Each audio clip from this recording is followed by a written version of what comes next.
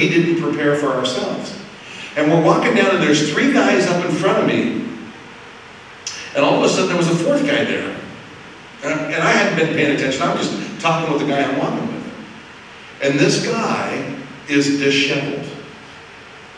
He's hunched over, disheveled, frail, beard, huge beard, disheveled hair, kind of. And he turned and he looked at me. And I just, we work with guys that are marginalized. We work with homeless guys. He kind of looked like maybe a guy be holding a sign out on the side of the street. And I started to say, hey, bro, come and have lunch with us. And I said, hey, bro, and I caught eyes with him. It's the guy that lived in the house that we drove by on Thursday. I've not seen him for 5 years because he's been out of the area. And I looked and I said, bro, this is the Lord. He had come to the camp to collect bottles and cans out of the trash cans to return them to get some money. He saw the sign welcoming Hillside Christian Fellowship. So he parked his rig and he started walking with some of our guys. And God put this thing together that's in process right now. We're getting together. I'm on my way back out to Hebo in 2 weeks. We're getting together. He's going to introduce me to the guy he's living on this guy's property. This guy doesn't know the Lord. He wants this guy to get saved. He's already talking kingdom stuff. And we sat at the lunch table. Everybody was gone. It was just he and I. And he just broke and began to weep. And he just wants to be with the Lord. He just wants to be right with the Lord and all these things. I thought, God, you hear our prayers and you answer our prayers. And so I just want to encourage you this morning. God is on the move. God is on the move. He orders the footsteps of the righteous. So sometimes when God is prompting you to simply pray for someone, you may never see what God does through your prayer. But will you simply be obedient to pray for whatever those needs are that God prompts you to pray for? Does that make sense? Is that so cool? God's moving, and it's good stuff. And so, praise the Lord. Well, that brings us to, let's see. I'm supposed to do some stuff. Some of our guys aren't here that normally do things. I think I need to ask the ushers to come forward at this time. If we could have our ushers come, they're going to prepare to service as we have a moment of generosity this morning, and we want to bring all of the tithes into the storehouse. And so I want to thank you for walking in obedience to the Scripture and bringing the tithes into the storehouse. Let's pray and ask God's blessing. Father, we thank you for the generosity in the house of God. Father, you have shown us such tremendous generosity in every area of our life. Lord, all of the good things, your word says, every good and perfect gift flows from the Father of lights. And so, Lord, we attribute all of the good and all of the blessings in our lives, we attribute just to you and your generosity. And so, Lord, we want to honor you. We want to obey the Word of God. We want to have a spirit of generosity in our own lives. We recognize we are but stewards. All that we oversee and possess, so to speak, belongs to you. And we're simply stewards. And we want to steward all of these resources according to the Word of God. And so, Lord, we bring tithes, we bring offerings, those missions dollars to further the gospel on the foreign soil, and we bring alms to be blessings to those in the fellowship that are struggling and those in the community that are in need of help. Thank you, Lord, for your goodness and your grace. We love you and we thank you in Jesus' name. And everyone said a strong amen. Amen. And by the way of highlight this morning, I also want to let you know that May 12th will begin the registration for our all-church campout. And the dates for the all-church campout are in your program this morning. If you didn't pick up a program, I'm going to open it and make sure that I get all of the dates correct. The dates for this are July 11th through July 13th. Several of you have asked if it's going to go through Sunday morning up at the camp. And this year it's our first year that we're going to be coming back on Saturday. And some have said, "Aww." But that's how it's going to be this year because we have momentum and the church is growing, and so we just want to make sure that there's no momentum busts, if you will. Anyway, I know some families will be staying up there all the way through Sunday, which is great. Praise the Lord. Okay, John chapter 6. If you would turn in your Bibles with me, John chapter 6, verses 22 through 40. And this is it really is a simple message. In the simplicity of this message, there is a profoundness associated with it, and the realities for you and I. The realities for you and I. And it seems to me, the more I read in the Gospel of John, the more I want to understand the depth of what Jesus is calling us to, and the depth of what he is inviting us in, and the depth of all that is available to us as his children, and as we follow him to receive the blessings of the Lord and to believe the word of the Lord, and so walk in it. And so we come to this portion of Scripture. If you're taking notes this morning, the title of today's message is The Work, the Food, and the Will of God. The work, the food, and the will of God. Beginning in verse 22, it says, "On the following day, when the people were standing on the other side of the sea, saw that there was no other boat there except the one which the disciples had entered, and that Jesus had not entered the boat with his disciples, but his disciples had gone away alone. However, other boats came from Tiberias, near the place where they ate bread after the Lord had given thanks. And when the people therefore saw that Jesus was not there, nor his disciples, they also got into boats and came to Capernaum, seeking Jesus. And when they found him on the other side of the sea, they said to him, 'Rabbi, when did you come here?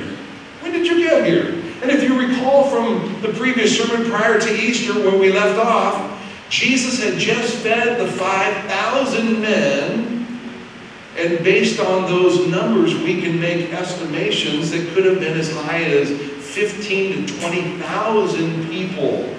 And it's so very interesting because in that area of Bethsaida, there's not like the Costco right down the street where they're going to go buy bread for not only 5,000 men, but 15,000 to 20,000 people. There's no way.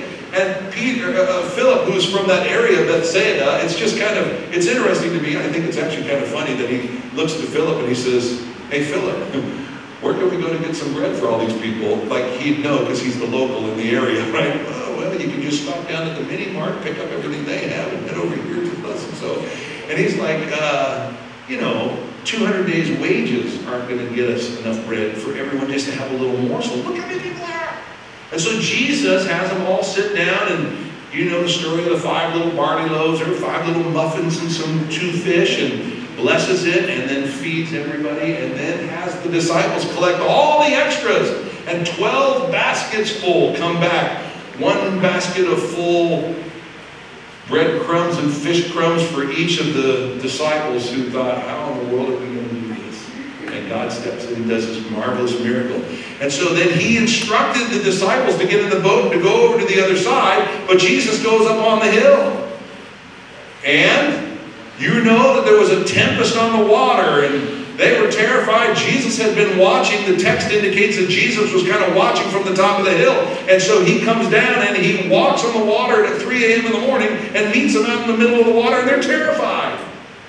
And he says, "Don't be afraid, it is I." And he gets in the boat. And of course, the others record, you know the story, Peter saying, "Lord, bid me, if it's you, Lord, bid me to come." And he says, "Come." And Peter hops out of the boat and walks on water. And it's an amazing, amazing story. Then he looks at the storm, of course, it starts to sink. And Jesus grabs him and says, "Don't doubt, oh ye of little faith." And they get in the boat, and immediately they're at the other side. And so now these guys are like, "Hey, you didn't get in the boat. How'd you get here? How'd you get here? When did you come?" So Jesus answered and said to them, "Most assuredly I say to you, you seek me not because you saw the signs, but because you ate of the loaves and were filled. Do not labor for the food which perishes, but for the food which endures to everlasting life, which the Son of Man will give you, because God the Father has set his seal on him." Then they said, "What shall we do that we may work the works of God?" Jesus answered and said to them, "This is the work of God, that you believe in him whom he sent." Therefore they said to him, "What sign will you perform then, that we may see it and believe you? What work will you do? Our fathers ate the manna in the desert." It's so interesting to me. They're trying to manipulate Jesus. They want more food. It's breakfast time. You fed us last night. Give us some more food. Say, "Hey, what sign will you show us, and what will you do?" You see, our fathers ate manna in the desert. We got food every single day. All of our forefathers, they received food every single day. They're wanting Jesus to feed them every day bread and sustenance. They said, "Our fathers ate the manna in the desert, as it is written, he gave them bread from heaven to eat." And the he there is Moses. Moses gave food for you to eat every day. And then Jesus said, "Most assuredly I say to you, Moses did not give you the bread from heaven, but my Father did. My Father gives you the true bread from heaven. For the bread of God is he who comes down from heaven and gives life to the world." And Jesus said to them, they said to him, "Lord, give us this bread always." Now let me stop here for just a moment. You remember back in chapter 4 when Jesus meets the woman at the well in Samaria? And he says, "If you knew who was asking you for a drink of water, you would have said to me and asked me for water, and I would have given you living water, and you would thirst no more." And she responds, "Lord, give me this water so that I don't have to come down to the well and get water every day anymore." She totally missed what he was saying. And again, Jesus is using the same kind of conversation with these guys about the bread. And they're like, "Well, give us this bread." Because again, they're just thinking about satisfying their bellies. Satisfying the belly. Satisfying the flesh. How can I gratify the flesh? That's their mindset. And I want to point that out as we continue in the text, because how often as followers of Jesus do we fall into the mindset of the gratification of the flesh? The gratification of the flesh. Materialism. Right? Working for the salary and not working for the Lord. Okay? See the difference? They're really diametrically opposed.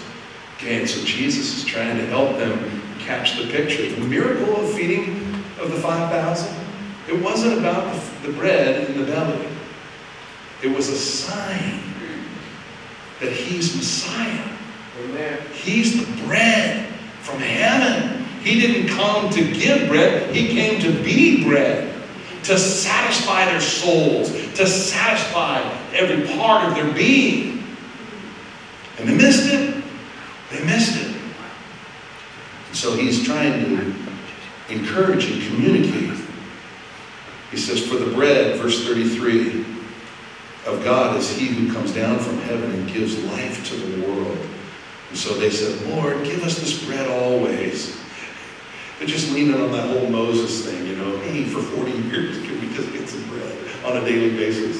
Let me just stop here for a moment. How many of us, no, we're not going to do it that way. Let's do it this way, right? Most people are working hard today to prepare for what? Well, tomorrow. Most of us are working and saving and putting away for retirement.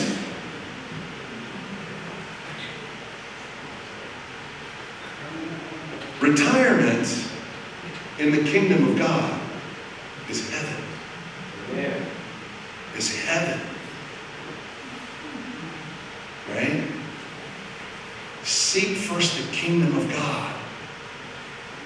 Now, I'm not opposed to putting money away for retirement, so to speak, but man, that's not our modus operandi. We are about the kingdom of God. And so let's go a little further and we'll talk about this. Jesus said to them, I am the bread of life, verse 35. He who comes to me shall never hunger, and he who believes in me shall never thirst. But I say to you that you have seen me, and yet you do not believe. You've seen me and don't believe.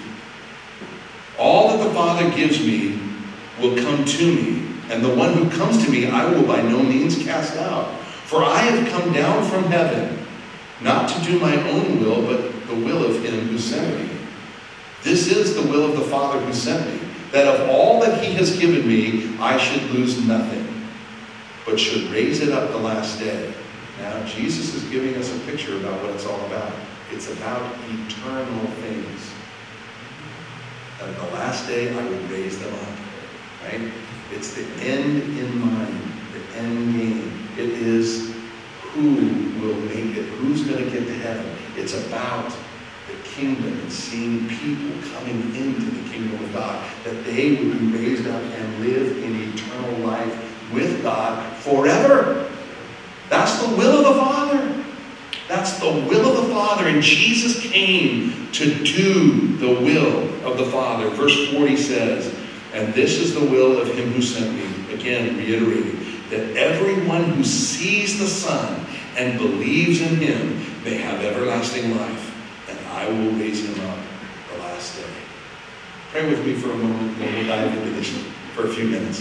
Father, again, our prayer is that we would grasp, Lord, all that you are inviting us to be about, to engage in, and that we would shift our mindset, that our minds would be renewed by the washing of the water of the Word of God, that our perspective would be kingdom first. We ask it in Jesus' name, and everyone said amen. Yeah. So I said the end game, right? How many of you are Marvel fans and you've gone already to see the Avengers Endgame, right? Endgame. It's interesting because I actually really enjoy, I grew up on Marvel comics. I was a big Spider-Man fan, and I was an Iron Man fan when I was a kid. Every time my family took a road trip, my parents would allow us, we'd go into the grocery store, and you might remember at the grocery stores, they had racks that had comic books on, it was 4 sides, and you could spin them, and you could, they were wrapped in plastic, and you'd get 3 comic books in each package. And I remember we would always be able to go over there, we could pick one package. So we'd have 3 comic books for the trip, but boy, if you could coerce your brother to get an Avengers one as well, then you'd have 6 comic books for the trip because you could kind of interchange, right? The girls ended up getting Archie and, some of those other ones, which were kind of like, but come on, Avengers. And so, in the movie, and I think it's Iron Man 2, I don't remember which one it is, Tony Stark, who's, his job is he's a weapons manufacturer, and he discovers how to do this suit thing, and he goes out to start helping people because his weapons are being used to do bad things and so forth and so on, because there's a black market, blah, blah, blah. If you haven't seen it, it is what it is. But all I have to say, at one point in time, he comes back from a mission, and in his Iron Man suit, there's like bullet marks all over him, and his assistant, who they have like this little romance thing kind of starting to go, they like each other, but there's this tension, I work for you, blah, blah, blah. But anyway, she says, oh my word, are these bullet marks? And she says, I have to quit, I can't work for you. And he makes the statement, there is only one mission, and this is the mission.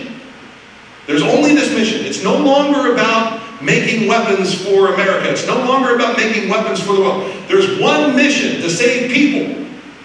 One mission. This is it. And that's just so perfect, because there's only one mission, and it's to save people. Amen. You see, this is funny too. Can I tell you something that's funny? There's a saying that pastors have used and teachers use often, you've heard it before, you'll never see a U-Haul trailer being pulled by a hearse, because you can't take anything with you. There's no stuff that gets to go with you. Well, it was about 2 months ago, my phone was dead, so I couldn't even take a picture of it, but I saw a hearse with a U-Haul behind it. Ha! That's funny!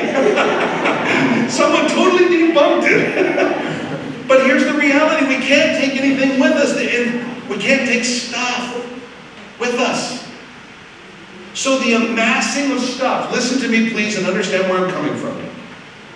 I have a house, and I have furniture, and I have cars in my driveway, and I have stuff.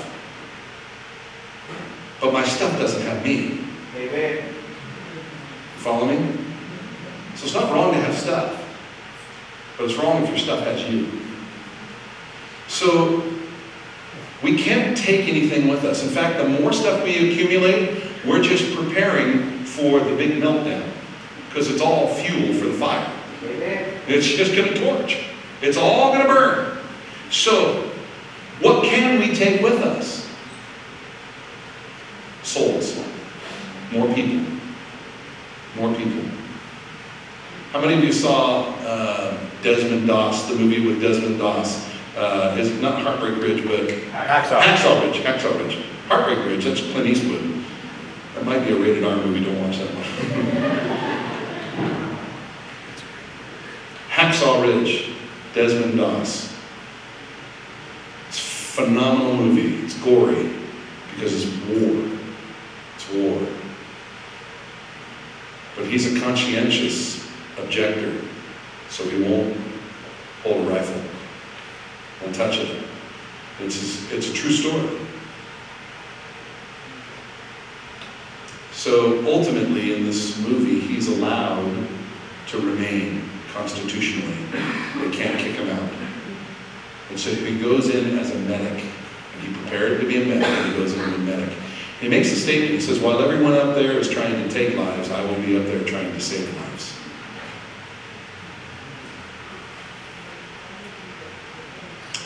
Powerful scene. Everybody's gone over, and they climb back down the ridge, and just bodies everywhere. And he stays up, and he prays, Lord, help me find one more. One more.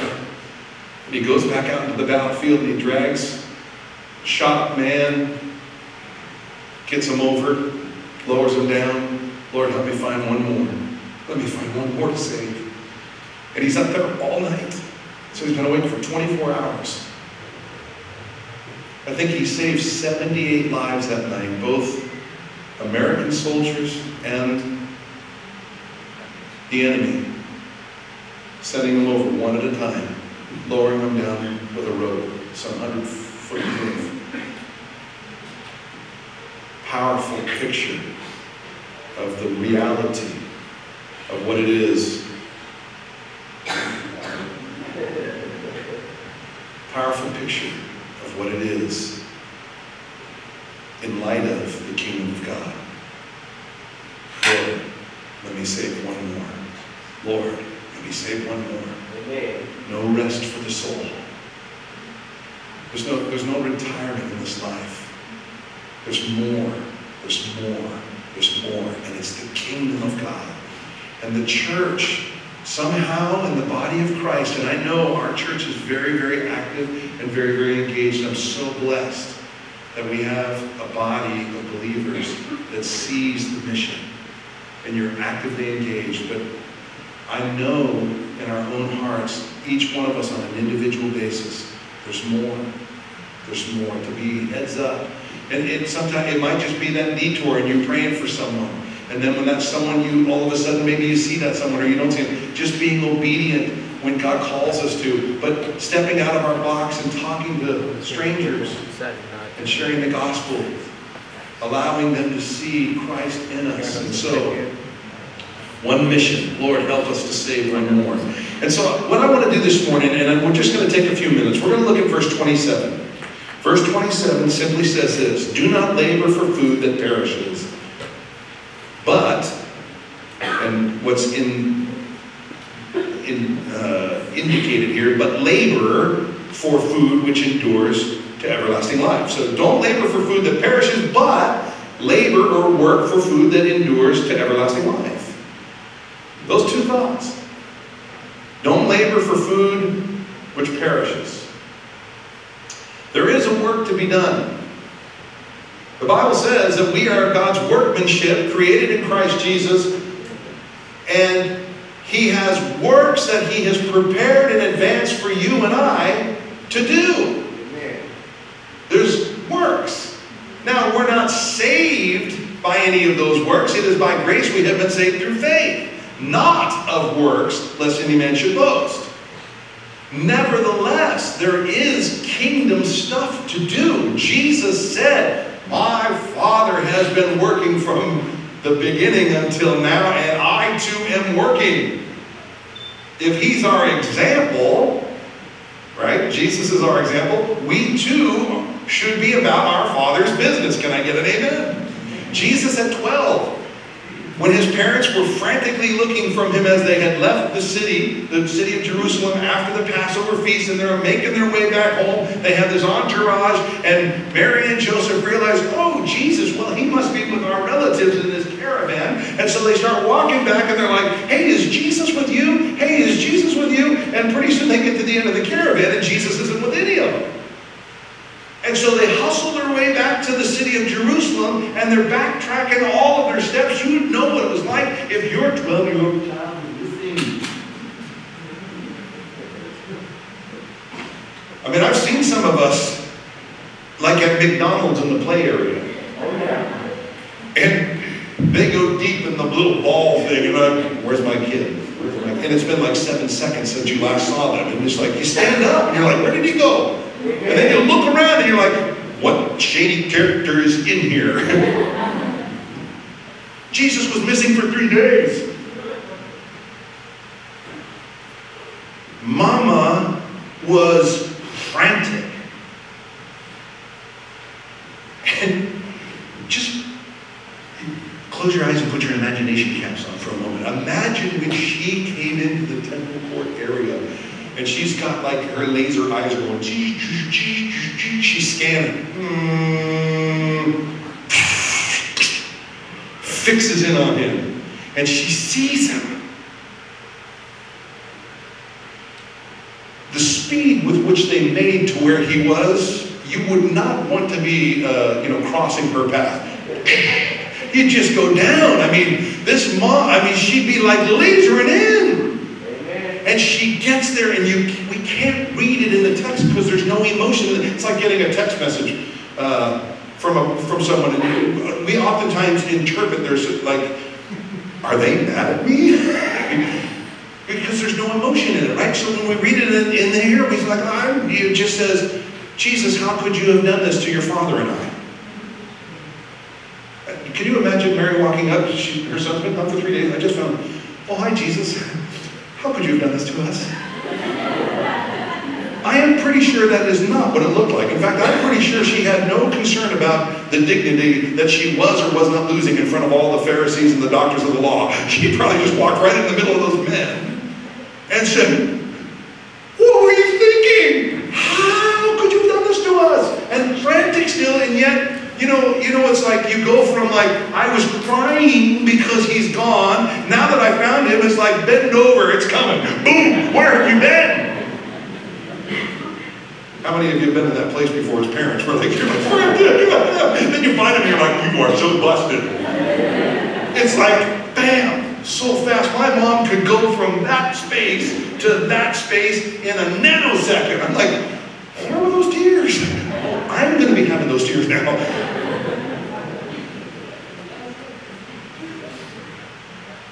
He says, did you not know I must be about my Father's business? He's 12. He's 12. It's interesting because sometimes we take the life of Jesus and we say, well, he was gone. So he knew.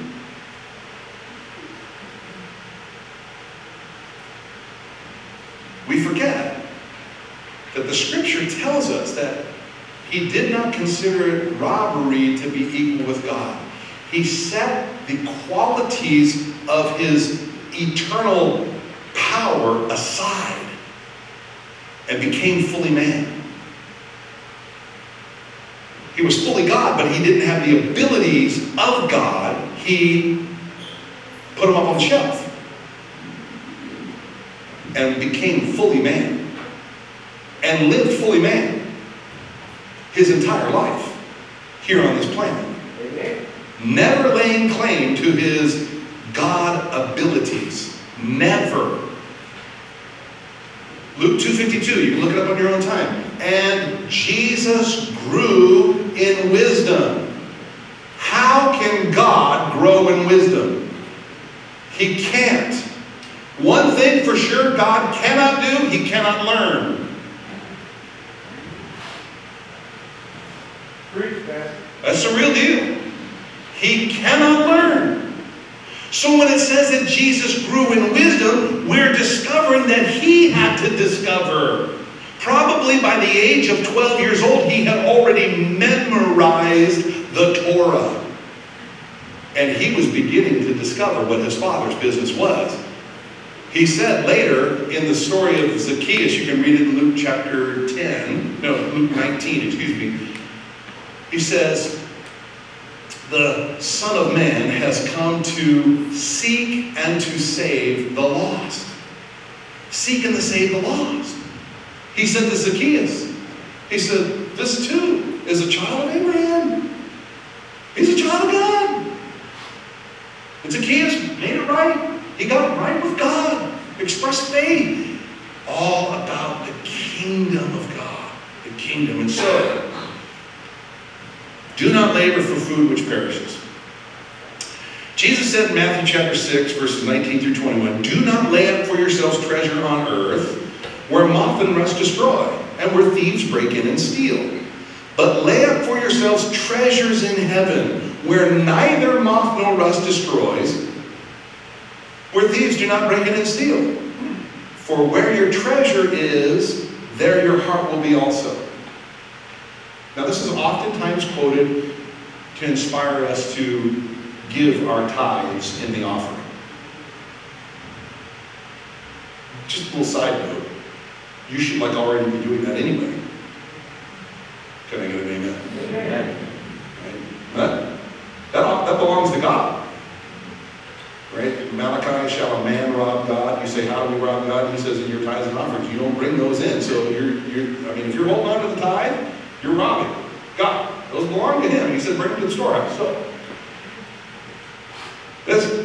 it's not just talking about your dollars. It's your time, it's your treasures, it's your talents. It's all his. We're stewards, and let's be rich toward God. Let's not be rich toward the things of this world. Remember that he says this. He says in 1 John, same author, John the Apostle wrote 5 of the books of the New Testament. The Gospel of John, the book of Revelation, and the 3 small epistles, 1 John, 2 John, 3 John. So John, in 1 John, in that small epistle, he says this in chapter 2, verse 15. He says this, do not love the world. Do not love the world. Or the things in the world. If anyone loves the world, the love of the Father is not in him. Ouch. Ouch. For all that is in the world, the lust of the eyes, the lust of the flesh, the lust of the eyes, and the pride of life, is not of the Father, but is of the world. And the world is passing away, and the lust therein. But he who does the will of God abides forever. What was the will of God? Seeking to save the lost. He who sees the Son and believes, everlasting life. That's what it's about. That's what it's about. It's the only mission. It's the only mission. Okay? So, it's interesting. Mark chapter 4. Parable of the sower. It's in the Gospels. Mark 4. Parable of the sower. He gives us the condition of some soil. 4 different conditions. One's the pathway. The seeds broadcast on the pathway, the birds of the air come and snatch it up. Then he gives us stony ground, and it says has no root. The men's retreat was deeply rooted, because we don't want to have shallow roots. When tribulation and persecution comes, we fade away. And then he gives the thorny ground soil, and then he gives the good conditioned soil. So 4 different soil types. He tells us of six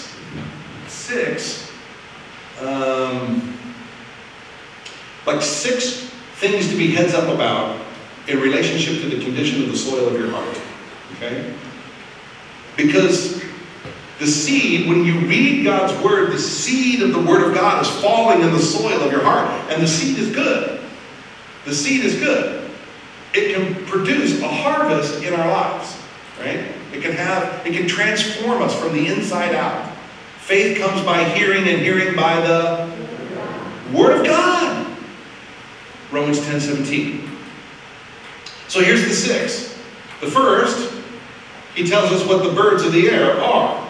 This is Satan coming and snatching the seed right now. And I know sometimes we pray for people that don't know Christ. We're like, oh Lord, break up the fallow ground, break up the pathway so that the birds can't come and Satan can't come and snatch the seed. And yes and amen. But don't stop to think that it only includes people who don't know the Lord. Because if the enemy can keep you and I from the mission and keep us distracted, we won't be about our Father's business. Right? That's a big deal. So even this morning's message, if you're a pathway, gone. You leave. You might say, oh, that was a good sermon, or that was boring. I don't know if I'll go back. But if it sinks, we look internally and we say, what are the areas in my life that I'm like not about the mission? And that seed is kind of getting there so it can germinate and begin to grow and bring transformation. Begin to see things maybe a little bit different.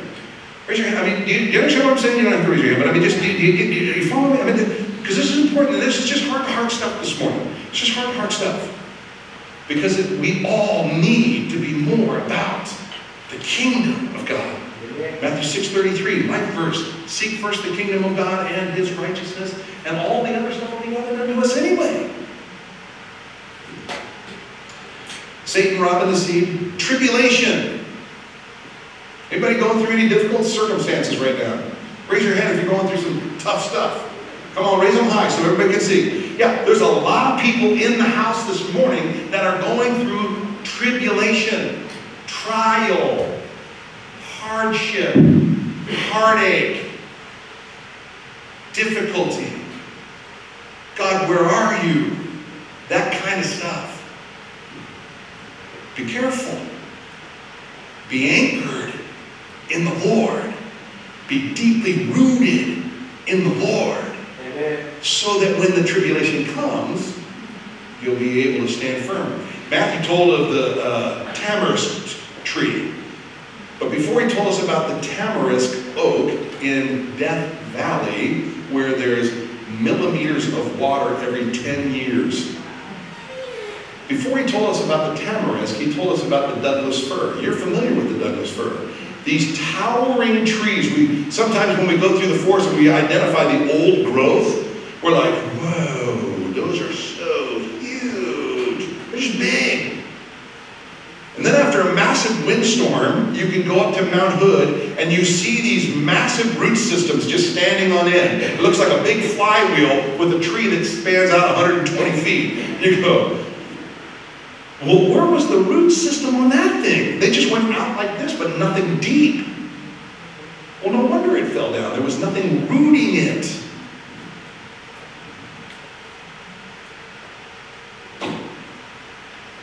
No depth. The tamarisk oak, where there's millimeters of water, where the tree gets blistered by weather, bark peeled back by the heat and the wind. Its roots, they've discovered some of the tamarisk oak's roots go 280 feet deep to draw water up to keep the tree alive. Very little greenery on the tree at all. Very little. Nastiest looking trees. And yet, weathering the storm. They show the scars of the storm. But they're alive because they're deeply rooted. Tribulation. Persecution. Persecution. Listen. The Church of Jesus Christ today is being persecuted probably worse globally than in any other era of time. People are dying for their faith. And in America, Christians are being persecuted for your faith. Pastor Dennis prayed about marriages. The Word of God says, for this cause, a man will leave his father and mother and cleave to his wife. Biblical understanding of marriage, which, by the way, God is the author of marriage, and so He defines the terms. One man, one woman. Say that at work. You're going to get persecuted. Right? So do we cower back? Or do we make a stand? We make a stand. We make a stand. Persecution. Then he goes on to say, then there's the cares of this world, the deceitfulness of riches, the desire for other things. 6 enemies of the seed and the faith and the good work of the kingdom of God. And if we're not careful, all these things could be beating us down, and we could be caving into all of these things, but it has to do with the condition of the soil of our hearts. Am I kingdom-minded? Is my soil ready to be obedient to the Word of God? Am I going to allow this to be my rule of faith and conduct? Am I going to live this? Am I going to live for the Lord? Not just saved. Come on, I'm glad I'm going to heaven. If you're glad you're going to heaven, say, woohoo! Yeah, you're going to heaven. Jesus supplied and provided a way for us to be rightly related to the Father again and to have eternal life. Thanks be to God. But it didn't stop there. He wants us in right relationship so that He can save others through us. Involve us in the process so that our joy can be complete. It's so good. So what's the remedy? Do not labor for the food which perishes. Matthew 6 tells us this in verses 24 through, I want to say 34. Let me check the time here. Not long. Sheesh. No one can serve 2 masters, for either he will hate the one and love the other, or else he will be loyal to the one and despise the other. You cannot serve God and mammon. Therefore I say to you, do not worry about your life, or what you will eat, or what you will drink, nor your body, what to put on. Is not life more than food, and the body more than clothing? Look at the birds of the air, for they neither sow nor reap nor gather into barns, yet your heavenly Father feeds them. Are you not more valuable than they? Which of you by worrying can add 1 cubit to his stature? So why do you worry about clothing? Consider the lily of the fields, how they grow. They neither toil nor spin, and yet I say to you that even Solomon in all of his glory was not arrayed like one of these. Now this is Jesus speaking, right? How did he know what Solomon looked like? That's amazing stuff right there, right? But he says, hey man, not even Solomon, when he was decked to the hill, he did not look like a simple lily of the field or a little dandelion, right? So he says, yet I say to you, even Solomon in his glory was not arrayed like one of these. Now, if God so clothed the grass of the field, which is today is and tomorrow is thrown into the oven, will He not much more clothe you, O ye of little faith? Therefore do not worry, saying, what shall we eat, or what shall we drink, or what shall we wear? For after all these things the Gentiles seek. For your heavenly Father knows that you need all these things, but seek first the kingdom of God and His righteousness. And all these things shall be added unto you. There's the remedy right there. Seek first the kingdom. Kingdom, kingdom, kingdom. Have your treasure in the kingdom. If your treasure is in the kingdom, it's the family of God. We come together.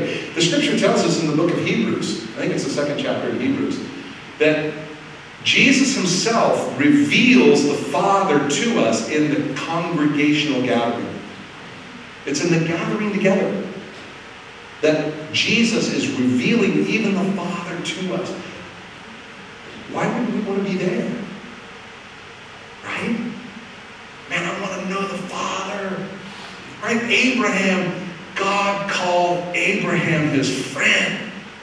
The friend of God. Jesus called us friends. He called his disciples. He says, I now call you friends.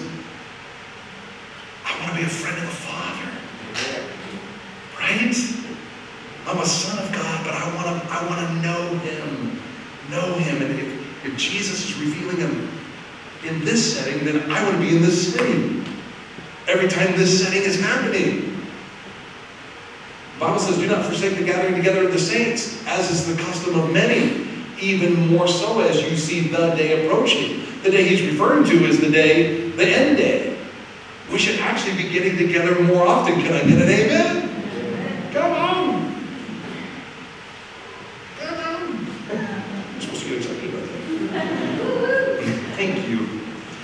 Okay. I'll be quick. So do not labor for stuff that perishes. I know you have mortgages, rent, got to buy gas, buy food, all that stuff. It's in its right place. And it's okay to have, some goals and ambitions to, if you want to take a holiday. But when you go on vacation, know that you're never being on vacation from being a follower of Jesus, right? So there's divine appointments when you're on vacation. Can I get an amen? And you're always shining your light, so let your light so shine, always being salty wherever you go. Because it's kingdom, and he's directing my footsteps. And so we go do these things, and it's all okay. Just don't let those things have you, if that makes sense. So he says, do labor for food which endures to everlasting life. It's interesting.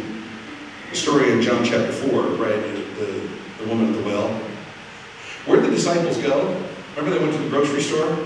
They went to the local mini mart? We need to get some food. So they go down and Jesus is hanging out by the well. The woman comes, they have that conversation. He tells her about how many husbands she's had and so forth and so on. And the fellas come back. And you see him talking with this woman. Like, what is Jesus doing talking to a woman? Rabbis aren't supposed to be talking to women publicly anywhere. Blah, blah, blah, blah, blah, blah, blah. They're like, she leaves because Jesus says, go get your husband, and that whole story. And they're like, it even says they're kind of like, I don't want to ask you anything, what's going on here? What was this all about? But they says, you should eat. And he says, I have food you don't know of. And so they're like, getting their little huddle. I wonder if someone brought him some food. Do you think maybe she had food with her? Look at me. And he says this. He said, I have food to eat of which you do not know. Therefore the disciples said to one another, has anyone brought him anything to eat? You imagine, put yourself there. He says, I have food you don't know of. You probably think the same thing. I think the same thing. I go, did he get some bread? Maybe she had like a biscuit. Maybe she had some dry fish in her pocket. We'd be wondering about this stuff. Then Jesus said, my food is to do the will of him who sent me.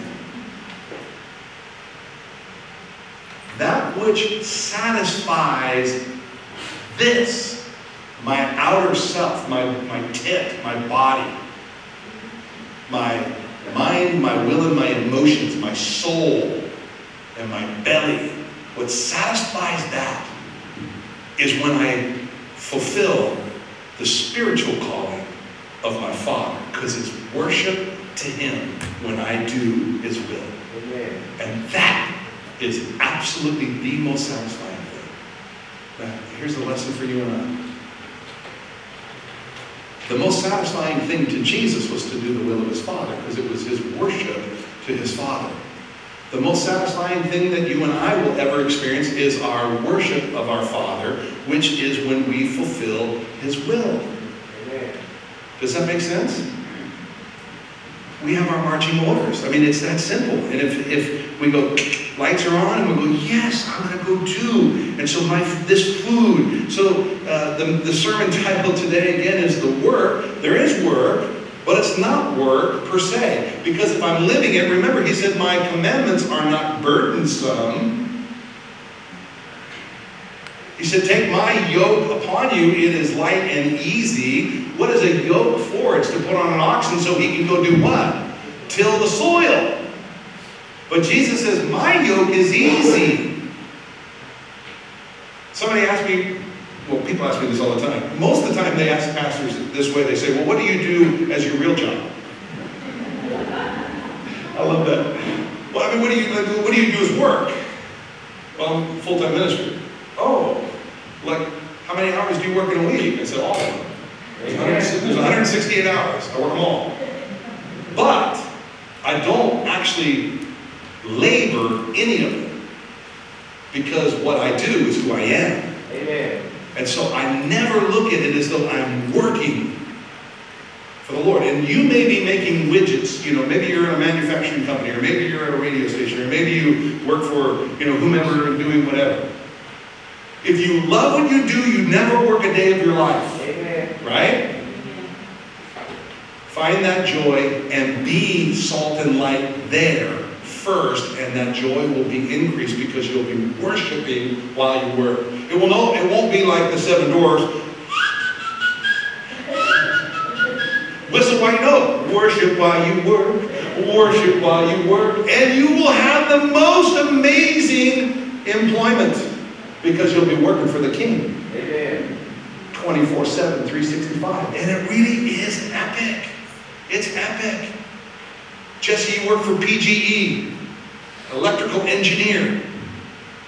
Worship while you work. And as you worship while you're, and I know you do. And so it's like, I don't work a day of the week. And serving here in the church is epic. I mean, you've got the whole Duffy family running around, hanging lights, curtains, setting table. It's awesome. It's kingdom. And so many of us serve here in the church, and thank you for your faithful service. Okay, I'm going along. We'll be done.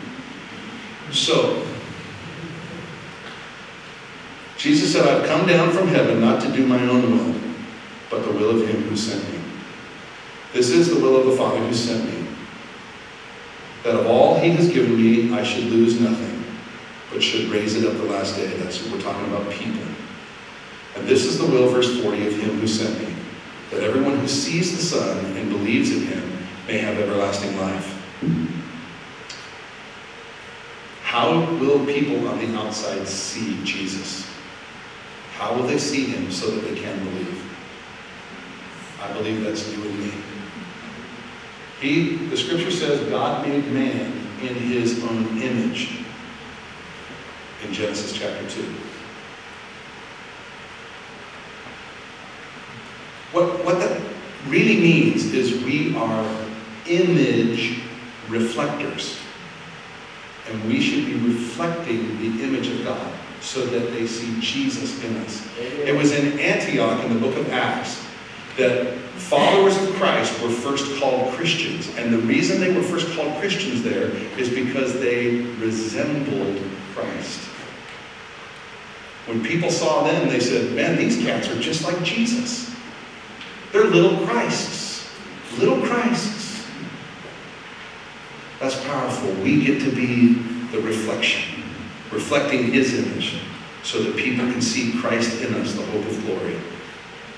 They'll see our good works and glorify him on the day of his visit.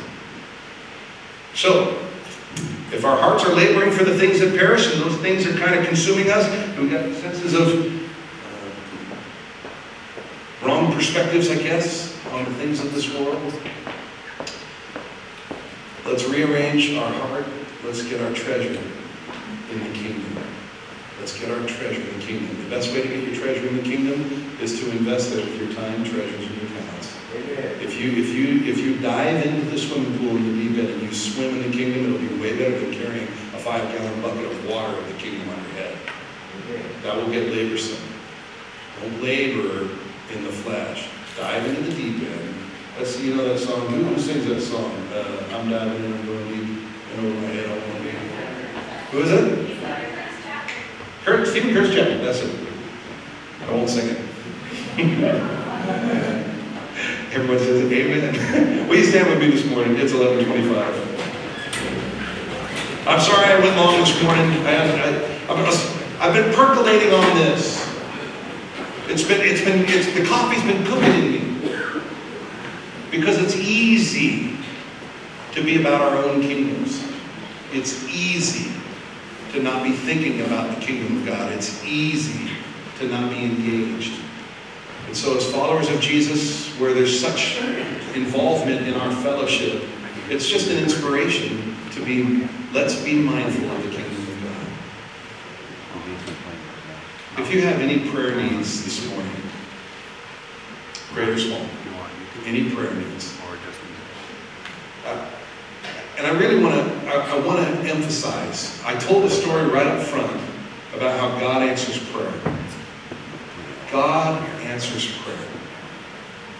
And there's, in my mind, probably everybody in this room has a prayer need, right? I mean, show of hands, you got a prayer need. Come on. Yeah, they're all up. This front up here is called, we call it the altar. It's the altar. Coming forward for prayer is not like, oh, they must have something going on in their lives. Whoa. No. Right? Far be it from us to think that kind of way. No, what we should do when someone comes up is like, oh, so-and-so went forward for prayer. I should go pray with them. And just put your hand on their back and just say yes and amen as they're praying with someone up front. So that we can support one another and love one another and engage. And then maybe a little sidebar conversation. Hey man, what's going on in your life? So that I can be praying with you throughout this week while I'm driving my car. The Holy Spirit drops that in and I go, oh yeah, I got to pray for Jason, man. He's got busy stuff at work. Boop, boop, boop. Lift it up to the Lord. So if you have a prayer need this morning, great or small, and you would like to agree with someone in prayer, we have some prayer ministers that are going to be up front to pray with you. And we would love for you to come down and just pray with one of them. In fact, I'm going to ask Chuck and Peg if you guys would come on down this morning.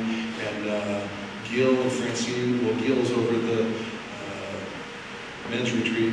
Dennis and Jill, could you guys come forward, be prepared to pray with some folks? And yeah, maybe Brandon and Austin, you guys will come down, and Kelsey, maybe you can come down too. And you guys just be prepared to pray with some folks. And just they're going to turn some music on. We're going to pray and close the service, but you come and you be prayed for. This is so good, so very, very good. Father, we love you and we give you praise. And Lord, we want to be about the kingdom of God. Thank you for the example in Jesus' life. And Lord, we want to be more like Jesus in all that we do. And that, at the end of the day, that's the bottom line. We want to be more like Jesus. And his heart was to be about the kingdom of God because he was on the only mission, the will of the Father. So Lord, may our food be the food of the kingdom. May we do the will of the Father. And may, Lord, not only be our food, but that work sense of things, God, may we just be about the work, the food, and the will of God. And so, Lord, be glorified. Will you bless this marvelous family? And God, go before us. Make rough places smooth this week. And help us, Lord, to be salt and light and see people's lives transformed. This week, we ask in Jesus' mighty name. And all God's people said a strong amen. Amen. Be blessed and go in the grace and knowledge of our Lord and Savior. Have an amazing week. Sorry I went long this morning. And enjoy your week. God bless you. Come forward for prayer.